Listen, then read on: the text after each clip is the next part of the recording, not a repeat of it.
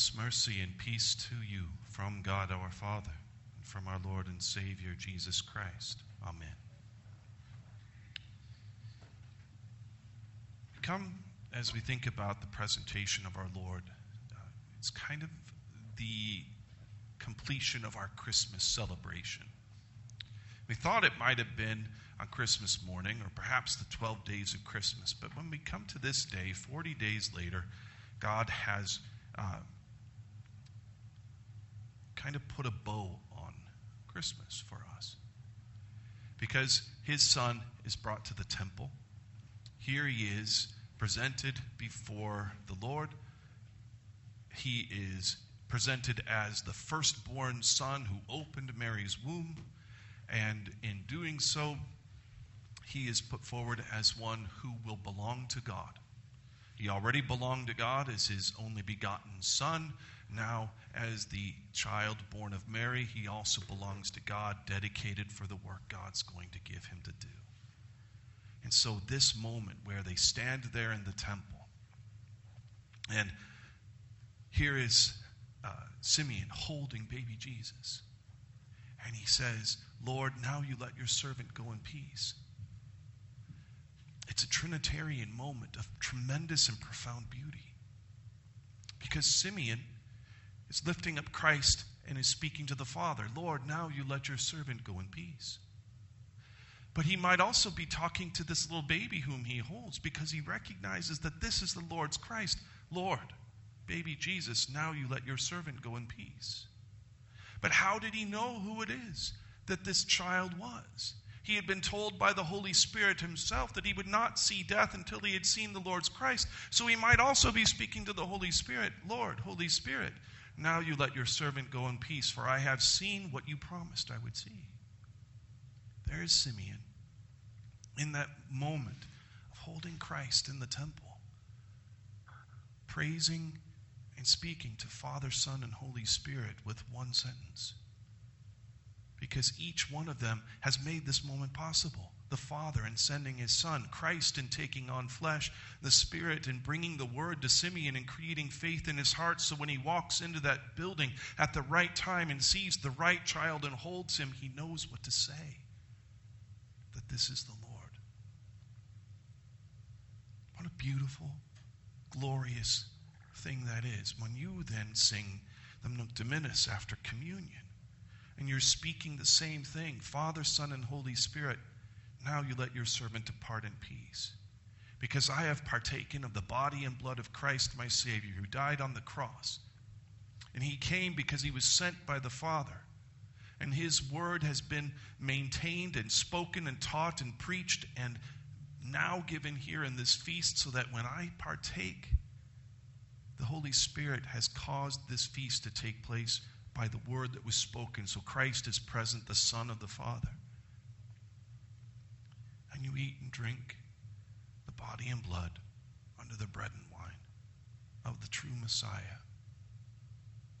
And you praise Father, Son, and Holy Spirit in that moment, just like Simeon did.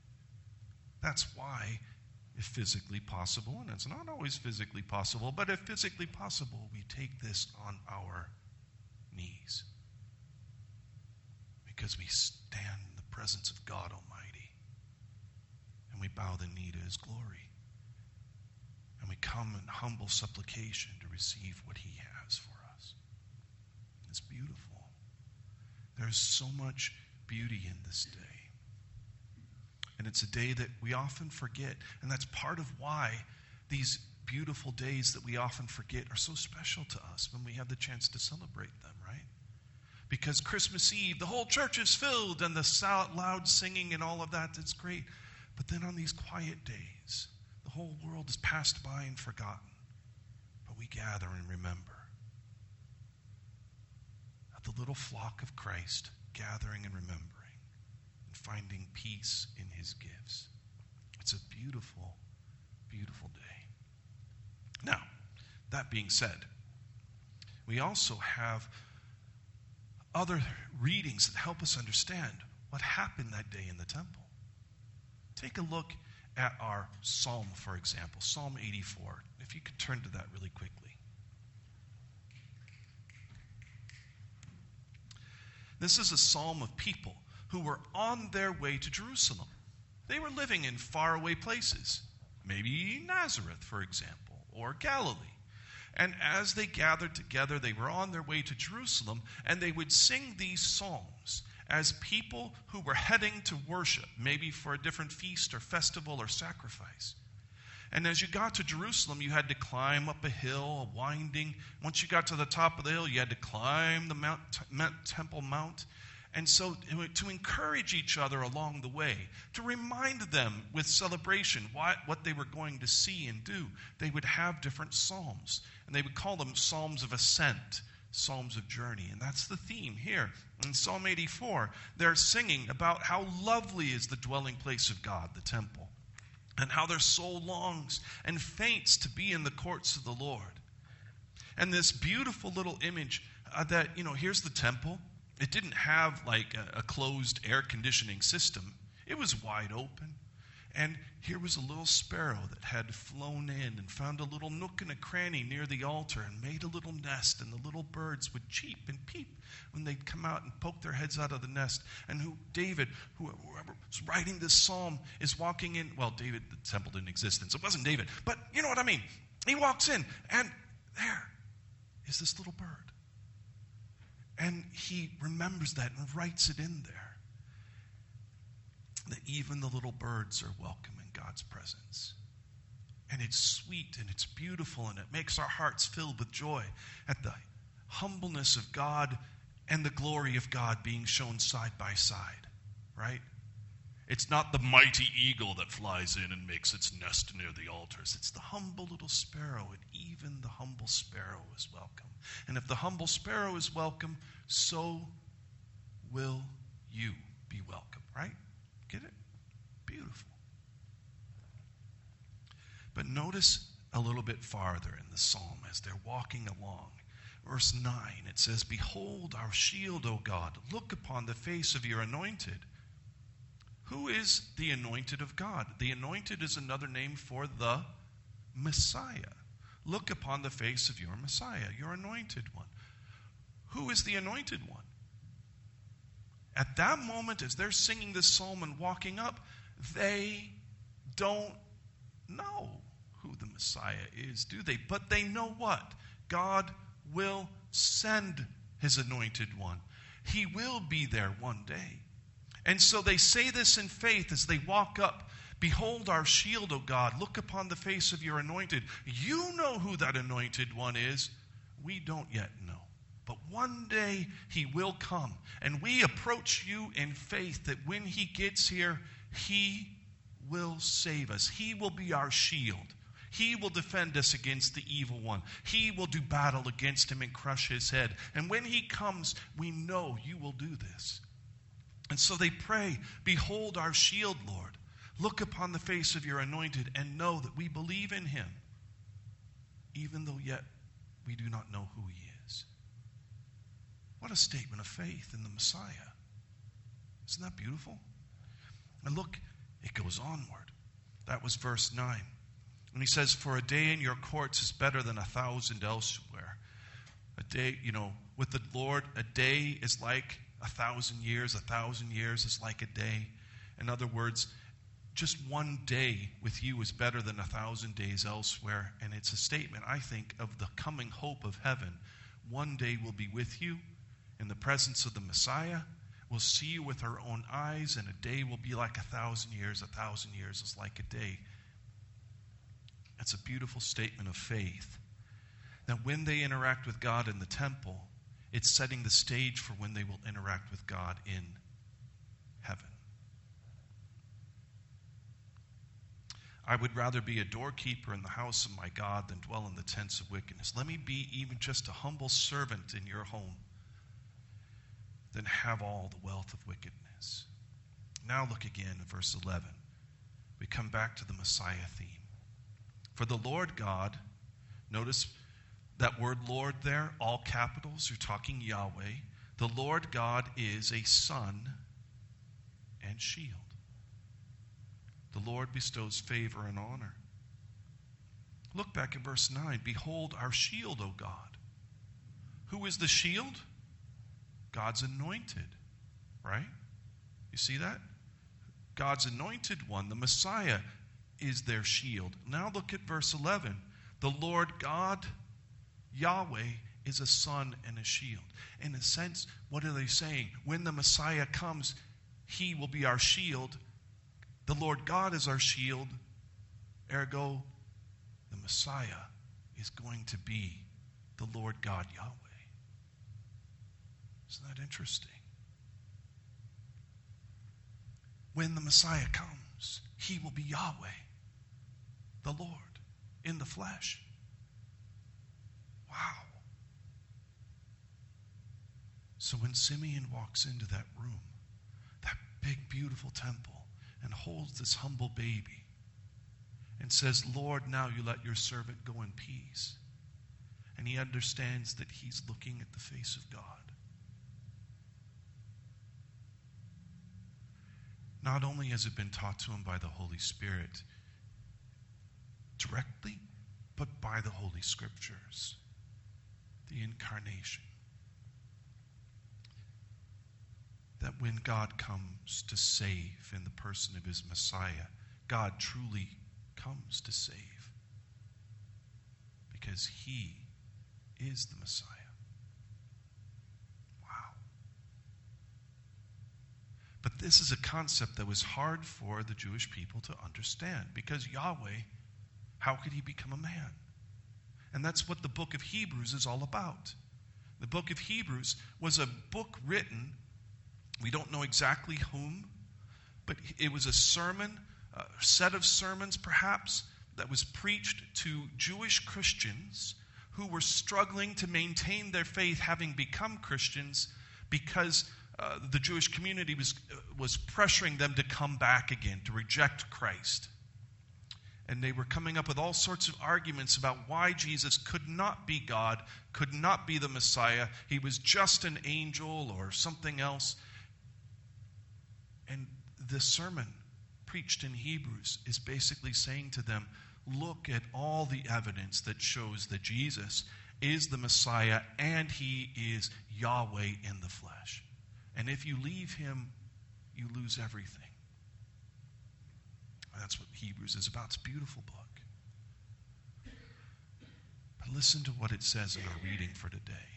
And keep in mind what we just heard from our psalm. It says this.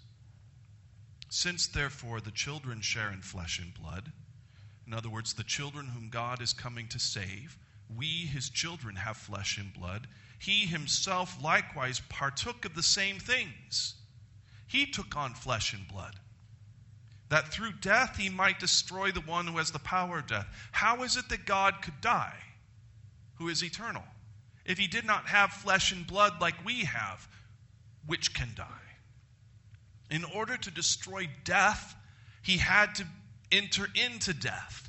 And he could not enter into death unless he was a human being who could die. But in order to save us, he had to be a human being who could die, who had never sinned, so that he could enter into death, destroy death, and then exit out of death. And if he had his own sin, he couldn't do the exiting out of death part, for he would only be dying for his own sins. So God took on flesh, just like the children he was going to save had flesh and blood, so that he could die like they die, but destroy death who had power over them, and come out of that death alive again, and lead us out of captivity into freedom. Only Jesus could do that. What an incredible statement of God's love. His humility, his compassion, that Jesus looked upon you having flesh and blood that's tempted to sin, falls into sin, wanders away from God, loves what is evil rather than what is good, and he was willing to take on that flesh and blood so that he might die your death, destroy death, and lead you to eternal life. Only he could do that. Lord, now you let your servant go in peace, because this baby is here to save me.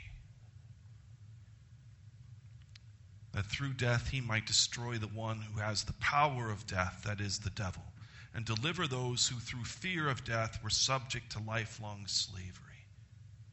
Slavery to the fear of death.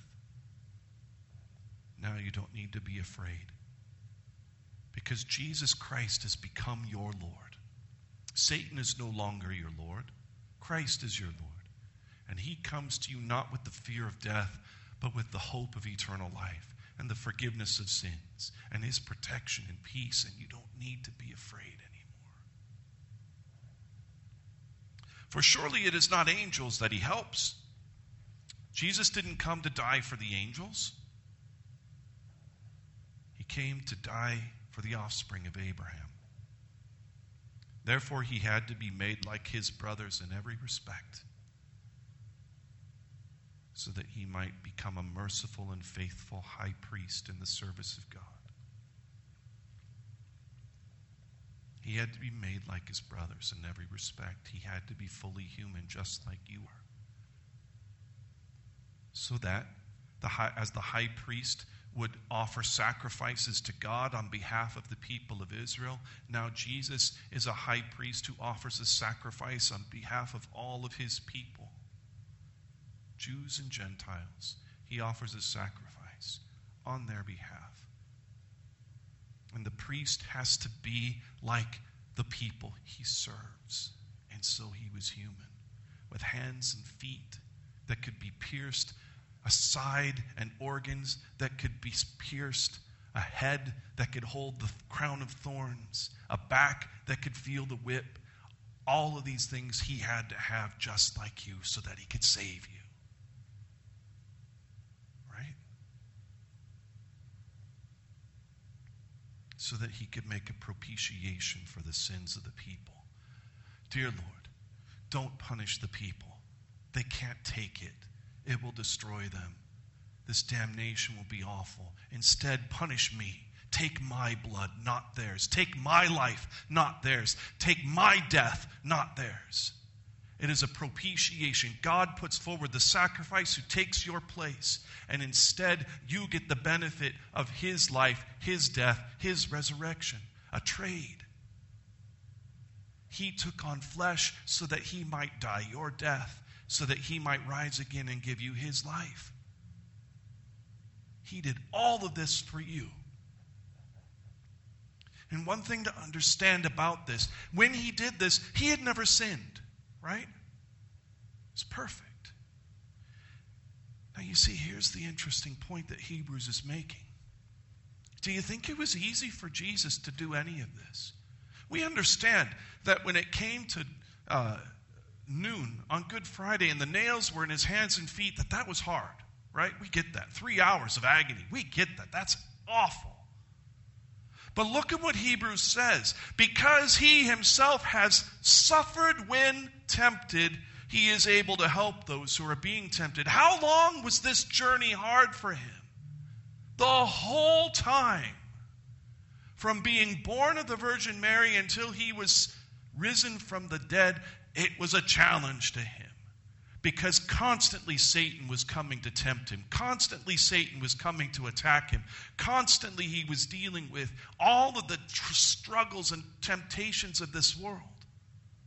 And he never once gave in. Look at Christ. We see him after he was baptized out in the wilderness being tempted. Does it look like it was a challenge? You might think, Jesus, he's got that slam dunk, no problem. But he humbled himself and endured what you endure. He carried what you carry. He was tempted like you were tempted. Why would he go through that? As God, he didn't have to, but he did. Why? So that when you are tempted, he might come to you and say, I understand. I get it. I feel it. I have known it. I have carried it. I have walked it. And I have saved you. And I can help you. Not only can I forgive you, but I can have compassion on you because I know how hard it is. And I can love you take you by the hand and walk with you. Christ is a propitiatory sacrifice. He took your place. But not only did he take your place, he gets how hard it is. He was tempted like you're tempted, but without sin. My goodness, that's beautiful. What kind of Lord do you have? Do you understand how he loves you? He didn't take the easy road for 1 second. Every moment, he bore you in his heart to save you. So when you come to him on your knees and you tell him, Lord, I'm sorry for my sins, he understands. And he forgives you. And when you say to him, Lord, help me, for I'm tempted, he understands. And he can help you. He is a good Lord in every possible way. And on this day, we celebrate that. Thanks be to God for Jesus. Amen.